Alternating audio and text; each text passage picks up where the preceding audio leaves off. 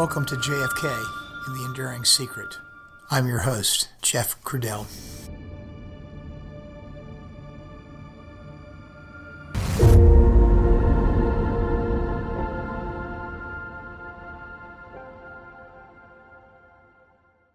Hello, everyone, and welcome back to the podcast. Today's episode is episode 70. I think I really do owe all of you listening an apology.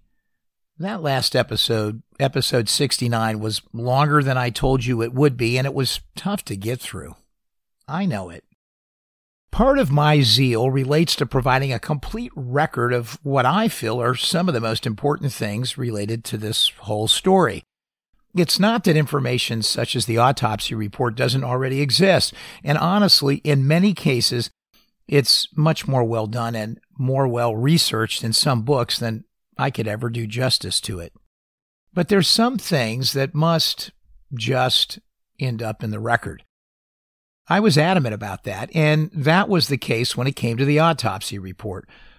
What was missing was the usual analysis on my end about what all that meant.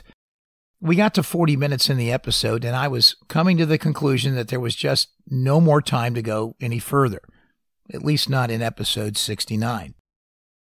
Let's face it, it wasn't my best episode. You know what? When I was a kid, about maybe 9 years old, I was just beginning to be introduced to pro football and what would become my childhood favorite pro football team, the Miami Dolphins. Back in 1970, Don Shula came to town to coach them, and he turned a team that was, I believe, 4-10 the year before in 1969, a relatively new expansion franchise in Miami, into a team that was 10-4 that year in 1970. And they made the playoffs for the first time in franchise history. Unfortunately, on a muddy field in Oakland, they lost in the playoffs that year. But it was a miraculous turnaround, and eventually it led to the perfect season, where they went 17-0 a few years later. Over the years, Don Shula would rack up enough wins to become the winningest coach in NFL history. And all of those wins that were racked up after 1970 were all with the Dolphins. I was hooked from the start of that journey. The Dolphins had a couple of outstanding seasons after that perfect season, and if it hadn't been for a crazy last-minute interception against the Oakland Raiders, again, they might have won 3 Super Bowls in a row, and not just 2. And they might have been in 4 Super Bowls in a row, and not just 3. Now, other teams over the years have had greater dynasties, the Steelers and the Patriots for sure. But the greatness of a perfect season in 72-73 was never achieved again by the Dolphins, and it has never been achieved since by any other team. There has never been a perfect season in the NFL before or since that date. What a moment. And what I experienced personally right then, I had never experienced before or since. It was enthralling, only I just couldn't have appreciated how good it was at that moment. Even though, even at that moment, it felt incredibly good. I think you all know what I mean. Soon, we will be coming on to the 50th anniversary of that record. Each year, when the last pro football team that's undefeated is finally chalking one up in the loss column, the Dolphin players that are still with us on this earth from that 72-73 undefeated season all get together and have a toast. They toast that undefeated team. They've been able to make that toast every year for the last 48 or 49 years. I think 50 will be especially sweet. Over the years, I have met many of those players from that team and that season. It was a very special time and a very special group of men. Sometimes things magical happen early in life, and then perhaps, rather unfortunately, you come to expect that things will always happen that way. And then they don't. And you spend the whole rest of your life waiting for things magical to happen again. And they may never happen again. Football fans especially know that. Whatever your brand of football is, but I suspect that most of us know that in our own lives in some way. You know the old saying, we may never pass this way again. Well, a long way from the football fields, there is a portion of a Shakespearean sonnet that quite often comes to mind for me, because I think it's so true about life. It goes like this. Most men lead lives of quiet desperation. Yeah, that goes for women too. I think it's just back then they only referred to the men. Well, that was a bit of a wander that had nothing to do with what I was talking about, but I think the original point here that I was trying to get across is that episode 69 wasn't my best episode. I'm not going to have a perfect season. If some episodes are a win and some are a loss, this last one probably wound up in the loss column. Or maybe it was a tie. It was not for everybody. It generated less consternation for the diehards who listen than the casual listener. But this season of JFK is more like a baseball season where you play 169 games. You can't be perfect. We have played 69 games so far. You can't be perfect. My challenge is to keep as many episodes as I can really good, and good enough most of the time, so I can keep you listening and tell the story the way I think it should be told. And sometimes a personal disappointment awakens you to much. It awakens you to what must be next. It sort of takes you to another place after your cheese has been moved. Remember that book, Who Moved My Cheese? As a side note, my cheese has been moved a lot in the last 5 years. For those of you who have listened to the podcast series as a whole, or if you know me personally, there are some out there that do, well, you know the bigger events anyway. It happens to everyone. Sooner or later, your cheese gets moved. To some, it just happens a lot. To some, it just happens a little. But to everyone, it just happens. All I can say is embrace the change. Most of the time I can. But today, and recently for me personally, it's been harder. Sometimes there is a moment when you wake up, so to speak. You finally get it.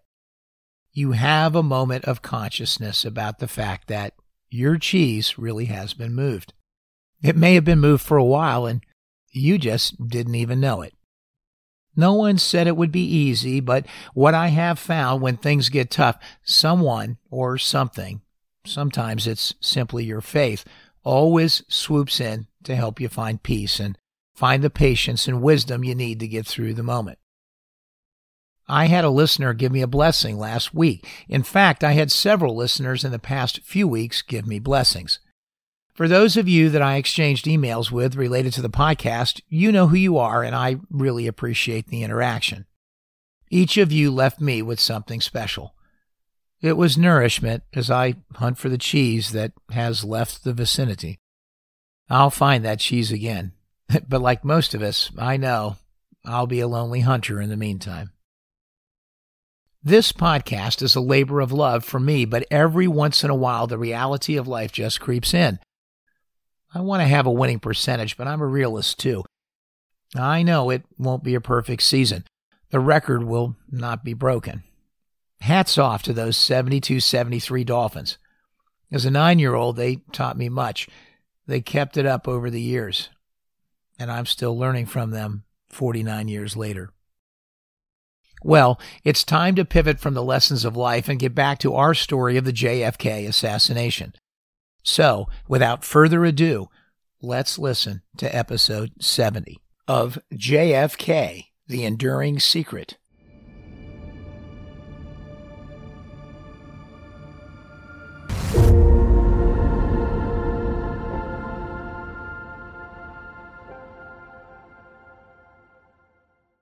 The official story is that no intact bullets or even large bullet fragments were ever found during the course of the autopsy, and that's not all. In the official story, Dr. Humes, during the course of the autopsy, was, by all official accounts, unaware of the fact that there was a gunshot wound that had pierced the president's neck, one that was either an entrance wound or an exit wound, one or the other. But either way, it was a real wound, and it was present in the anterior or front of the neck area. but it was now conveniently obliterated by the tracheotomy incision made at Parkland and not readily recognizable through observation by the time the president's body got to Bethesda. But nonetheless, the existence of that wound was known. In fact, it was known to millions of people by the time the autopsy began, which makes it so strange that the autopsy doctors themselves did not know of its existence. Surely someone in that group of 24 participants that night had seen the news that day. There is good reason to believe that both of these official assertions, the first, that Humes did not know at the time of the autopsy of the front wound to the neck, and the second, that there was no separate bullet recovered during the autopsy, are both false. First, Humes did indeed know, or became aware at some point during the autopsy, that in fact a bullet wound seen from the front by the Parkland doctors was present in the president's neck. We will get to how we know that. That is, how we know that Humes knew this during the autopsy. We'll get to that in just a second. And to top it off, there is good reason and evidence to believe that a fully intact bullet, along with other fragments, was removed that evening at the autopsy, even though it was missing from the official record. Why it was missing may have had more to do with how the intact bullet or the fragments were positioned. That is, whether or not the bullet or the fragments were found in such a position so as to indicate a possible shot that came from some direction that was, well, other than above and from behind. Keep in mind, at that moment, the moment of the autopsy, the complexities of firing time and the Mannlicher Carcano rifle imitations had not been revealed yet through study of the Zapruder film and the rifle itself. What had been known from the very start, from right after the shooting, is that the story was going to be about a lone gunman, about a one-gun, one-shooter story. It was a shooting from above and behind the president, and there was only one direction of shots, and all the evidence needed to support that thesis. And if there was contrary evidence, such evidence needed to be eliminated or ignored. So why are each of these two items, both so important? Why does it make the whole autopsy story, the story that is included in the official version of all this, quite dubious? Certainly, there is a longer list of potentially nefarious things related to the autopsy, but these two have fairly definitive evidence that the official version is false and that they are material to the conclusions. If you read the official account of things, Humes did not stumble upon the existence of the throat wound until well after the autopsy was over. As he recounts, in the wee hours of Saturday morning, apparently still grasping for answers, and certainly unstated, but perhaps it was because he was unsure about his conclusion from the night before, a conclusion that a bullet was forced out by cardiac massage, the bullet that Seibert and O'Neill informed Humes about during the autopsy and that had been recovered from a stretcher at Parkland Hospital. As the story goes, Dr. Humes had 2 telephone conversations with Malcolm Perry, the lead emergency room physician that took care of the president at Parkland. On the day of the assassination and the autopsy, Perry had made reference to a front, that is an anterior throat wound, 3 different times in the course of the post-mortem press conference at Parkland. The existence of that front or anterior wound to the neck was, by all accounts, all over the news, and on its way to millions of households as the interview was carried on television, radio, and also picked up by other news services, including UPI. To top it off, Dennis David was chief of the day for the Bethesda Naval Medical Center, and when events began to unfold, he too reported that he went into the office of the Master of Arms and he listened to the radio to get updates on what was happening as the assassination aftermath was unfolding. And guess who happened to walk in and listen to those radio accounts with him? Dr. J. Thornton Boswell. Boswell was one of the doctors that, within hours, would be performing the autopsy of the president. Dr. Pierre Fink, the third pathologist on the autopsy medical team that night, was not called to attend the autopsy until about 7:30 p.m. in the evening, and he was home with his wife at the time he received that call, watching accounts of what had been going on, according to statements he later made to the Journal of the American Medical Association, or JAMA. Now, there is no definitive statement by either of these two gentlemen that they saw or heard anything on the news or heard anything from anyone else about the throat wound before they walked into the autopsy room, but it seems quite odd that they did not. Well, regardless, that's not proof that they knew, but before we talk about why we know that at least Humes knew, let's talk about why it's important. Most of the accounts of those two conversations between Dr. Humes and Dr. Perry have them taking place on Saturday morning in the wee hours after the autopsy. That official version of the story makes several things possible. First, it allows Humes to make the plausible assertion during the course of the autopsy that the shot which hit the president in the back could be accounted for by the bullet that was found on the Parkland stretcher, the one that Seibert and O'Neill told him about during the latter stages of the autopsy. Humes would reassert before the end of the autopsy that the bullet had probably just worked its way out of the president's body during external cardiac massage at Parkland. Without a current knowledge of the neck wound, there was no reason and no need for Dr. Humes during the course of the autopsy to definitively connect these two wounds. That was quite convenient for Dr. Humes and the rest of the autopsy team. Why, you say? Well, as we have already stated, the clinical critics say that any qualified forensic pathologist who was aware of the existence of that neck wound at the time of the autopsy, a wound that could have explained the traverse of the bullet from the president's back to the front and then out of his body through his neck, well, they would have performed a procedure called a section of the shoulder. Sectioning of the shoulder would have confirmed or denied the true trajectory and path of that bullet, if indeed there was one, and that would have been especially critical for the integrity of the autopsy, particularly in light of declaring that there was little depth to that hole in the president's back, that the bullet just penetrated and then just seemed to stop. The record shows that Humes probed that hole, and it was not deep, and it did not appear to have an exit path through the body. You see, if that shoulder had been sectioned, it would have been the only true way to link those two wounds. And the only way that could have been done is during the autopsy. And it could have determined if the bullet that entered the back had indeed taken a path of exit out of the front and through the bullet wound that was now obliterated by the tracheotomy incision. How convenient. On Saturday morning, it was now too late to perform any more autopsy procedures.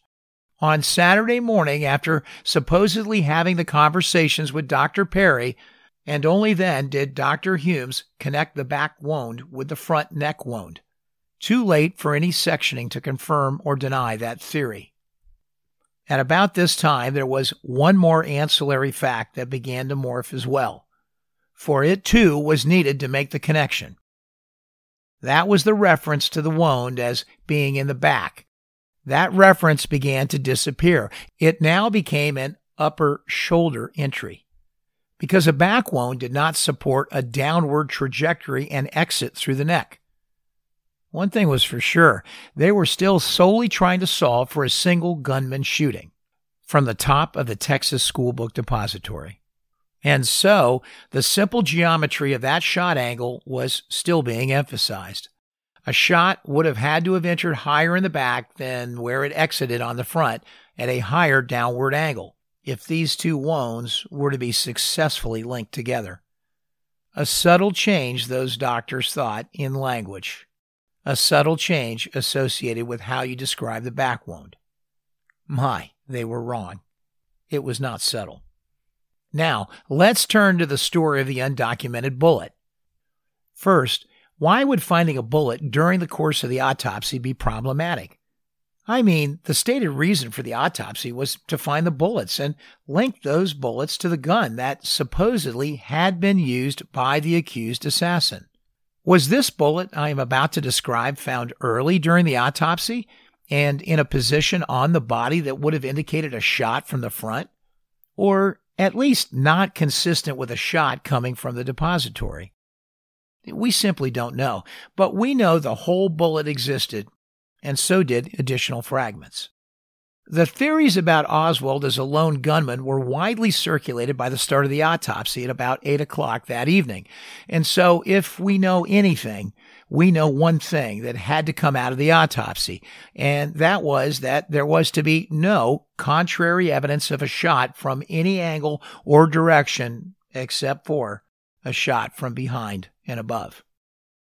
We certainly know that at the moment of the autopsy, that the complications around the number of shots, as defined by the Zapruder film timing, and the limitations of shooting a Mannlicher Carcano rifle were not yet known, and so they were not yet under consideration by the Warren Commission staff. So that motivation at that moment was an unlikely consideration for those trying to control the autopsy, if that were in fact going on.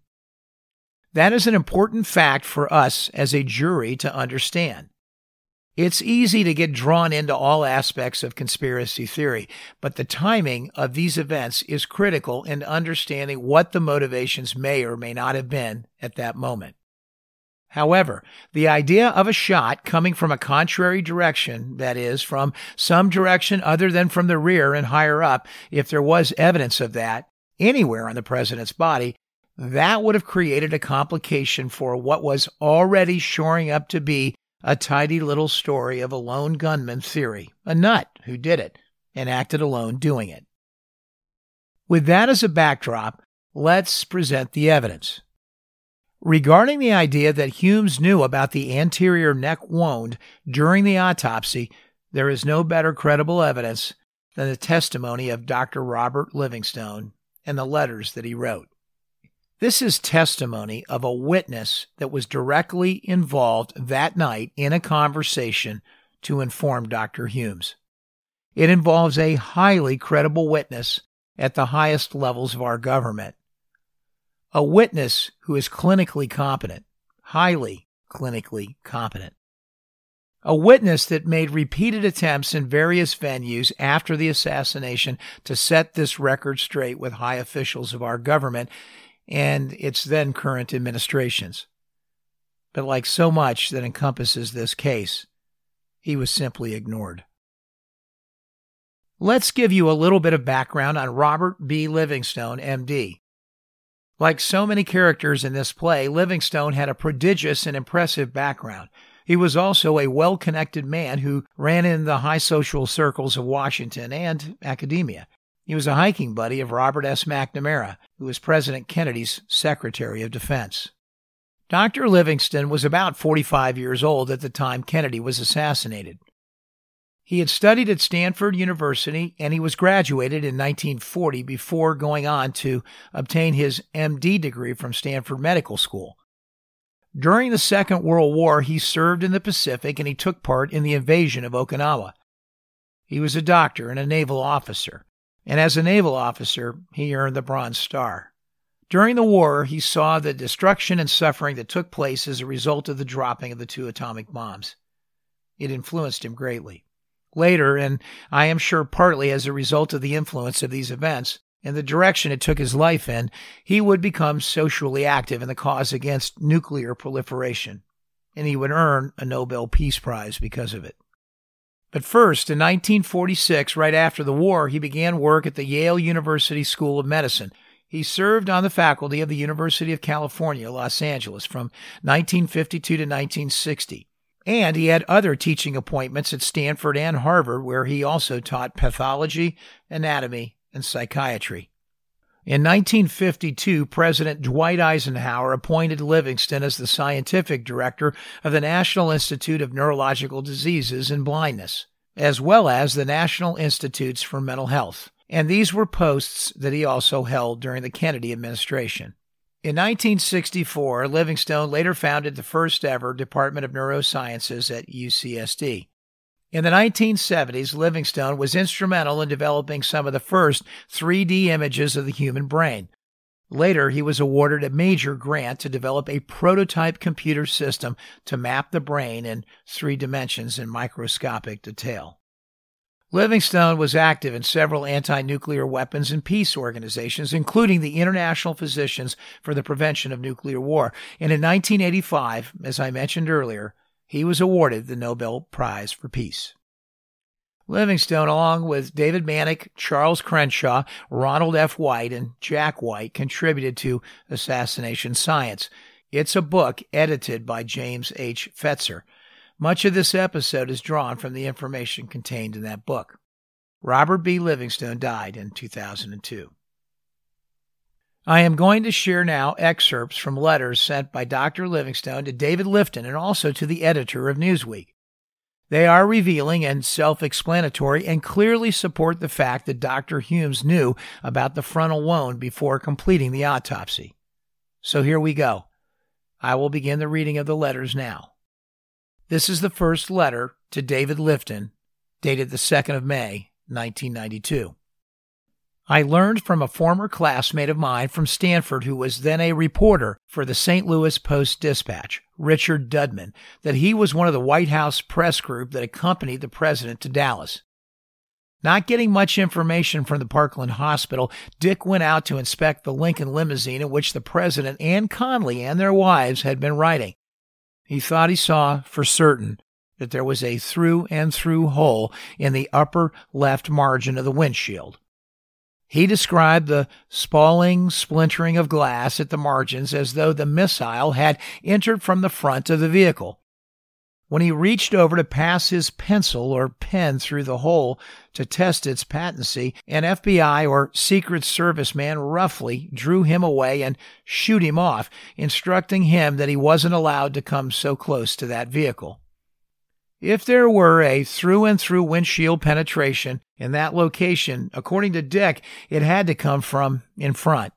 According to him, it would have been impossible to hit the windshield in that location from the overhead angle from the schoolbook depository, nor would a through-and-through penetration have been likely to be caused by a ricocheting bullet bouncing up from the rear. What is most relevant from my personal experience is that on that same evening before the president's body on Air Force One had arrived at Andrews Air Force Base, I telephoned the Bethesda Navy Hospital. I believe that the call was made before the plane arrived because I recollect that it was following that call that I watched Robert S. McNamara, and that is Bob McNamara, who is a long-standing, since 1952, mountain climbing and hiking companion of mine. I watched him receive the Kennedy entourage and the casket being lowered on a forklift from the rear of the Air Force One onto the field tarmac. Inasmuch as I was scientific director of 2 of the institutes at the NIH, and both institutes were pertinent to the matter of the president's assassination and brain injury, the Navy hospital operator and the officer on duty put me through to speak directly with Dr. Humes, who was waiting to perform the autopsy. After introductions, we began a pleasant conversation. He told me that he had not heard much about the reporting from Dallas and from the Parkland Hospital. I told him that the reason for making such an importuning call was to stress that the Parkland Hospital physician's examination of President Kennedy revealed what they reported to be a small wound in the neck, closely adjacent to and to the right of the trachea. I explained that I had knowledge from the literature on high-velocity wound ballistics research, in addition to considerable personal combat experience examining and repairing bullet and shrapnel wounds. I was confident that a small wound of that sort had to be a wound of entrance, and that if it were a wound of exit, it would almost certainly be widely blown out, with cruciate or otherwise wide tearing outward ruptures of the underlying tissues and skin. I stressed to Dr. Humes how important it was that the autopsy pathologists carefully examine the president's neck to characterize that particular wound and to distinguish it from the neighboring tracheotomy wound. I went on to presume further that the neck wound would probably not have anything to do with the main cause of death, massive disruptive brain injury, because of the angle of bullet trajectory and the generally upright position of the president's body, sitting up in the limousine. Yet, I said carefully, if that wound were confirmed as a wound of entry, it would prove beyond peradventure of doubt that shot had been fired from in front. Hence, that if there were shots from behind, there had to have been more than one gunman. Just at that moment, there was an interruption in our conversation. Dr. Humes returned after a pause of a few seconds to say that, in quotes, the FBI will not let me talk any further, end quote. I wished him good luck, and the conversation was ended. My wife can be good witness to that conversation because we shared our mutual distress over the terrible events, and she shared with me my considerations weighing the decision to call over to the Bethesda Navy Hospital. The call originated in the kitchen of our home on Burning Tree Road in Bethesda, with her being present throughout. After the telephone call, I exclaimed to her my dismay over the abrupt termination of my conversation with Dr. Humes through the intervention of the FBI. I wondered aloud why they would want to interfere with a discussion between physicians relative to the problem of how best to investigate and interpret the autopsy. Now, with knowledge of the apparently prompt and massive control of information that was imposed on assignment of responsibility for the assassination of President Kennedy, I can appreciate that the interruption may have been far more pointed than I had presumed at the time. I conclude, therefore, on the basis of personal experience, that Dr. Humes did have his attention drawn to the specifics and significance of President Kennedy's neck wound prior to his beginning the autopsy. His testimony that he only learned about the neck wound on the day after completion of the autopsy, after he had communicated with Dr. Perry in Dallas by telephone, means that he either forgot what I told him, although he appeared to be interested and attentive at the time, or that the autopsy was already under explicit non-medical control. That event, coupled with Dick Dudman's report to me around the same time of what appeared to him to be a penetrating hole through the Lincoln windshield, seems to me to add 2 grains of confirming evidence to the conspiracy interpretation. Incidentally, sometime later, I learned that the Secret Service had ordered from the Ford Motor Company a number of identical Lincoln limousine windshields for target practice. It seems to me that they might have wanted to learn how much protection could be expected from such a windshield. Alternatively, they might have wanted to produce an inside nick in a windshield without through-and-through penetration, so that they could substitute that nicked windshield for the other one, if it were needed for corroborative evidence relating to the Warren Commission's investigative interpretation and thesis. Wow, let's pause there. That's the end of the first letter. Livingstone wrote a second letter to Maynard Parker, who was editor then of Newsweek. It was dated the 10th of September, 1993, and it was after the first letter that went to David Lifton. Here it goes. I was scientific director of the National Institute for Mental Health and, concurrently, of the National Institute of Neurological Diseases and Blindness at the time of the assassination. These 2 institutes are obviously relevant to interpretations of brain damage sustained by the president. On the basis of November 22, 1963 broadcasts from Parkland Hospital, I felt obliged to call Commander James Humes at the Bethesda Naval Hospital, who was about to perform the autopsy. Our telephone conversation was completed before the body arrived at Andrews Air Force Base. I called to relay media reports from Parkland Hospital that there was a small wound in the front of his neck, just to the right of his trachea. Humes said he hadn't been paying attention to the news, but was receptive to what I had to tell him. We had a cordial conversation about this. Based on my knowledge of medical and experimental analyses of bullet wounding and personal experiences caring for numerous bullet and shrapnel wounds throughout the Battle of Okinawa, I told him that a small wound, as described, would have to be a wound of entry. When a bullet exits from flesh, it violently blows out a lot of tissue, usually making a conspicuous cruciate opening with tissue protruding. A wound of entry, however, just punctures as it penetrates. So I stressed the need for him to probe that wound to trace its course fully and to find the location of the bullet or fragments. I especially emphasized that such a wound had to be an entry wound. And since the president was facing forward the whole time, that meant that there had to be a conspiracy. As we talked about that, he interrupted the conversation momentarily.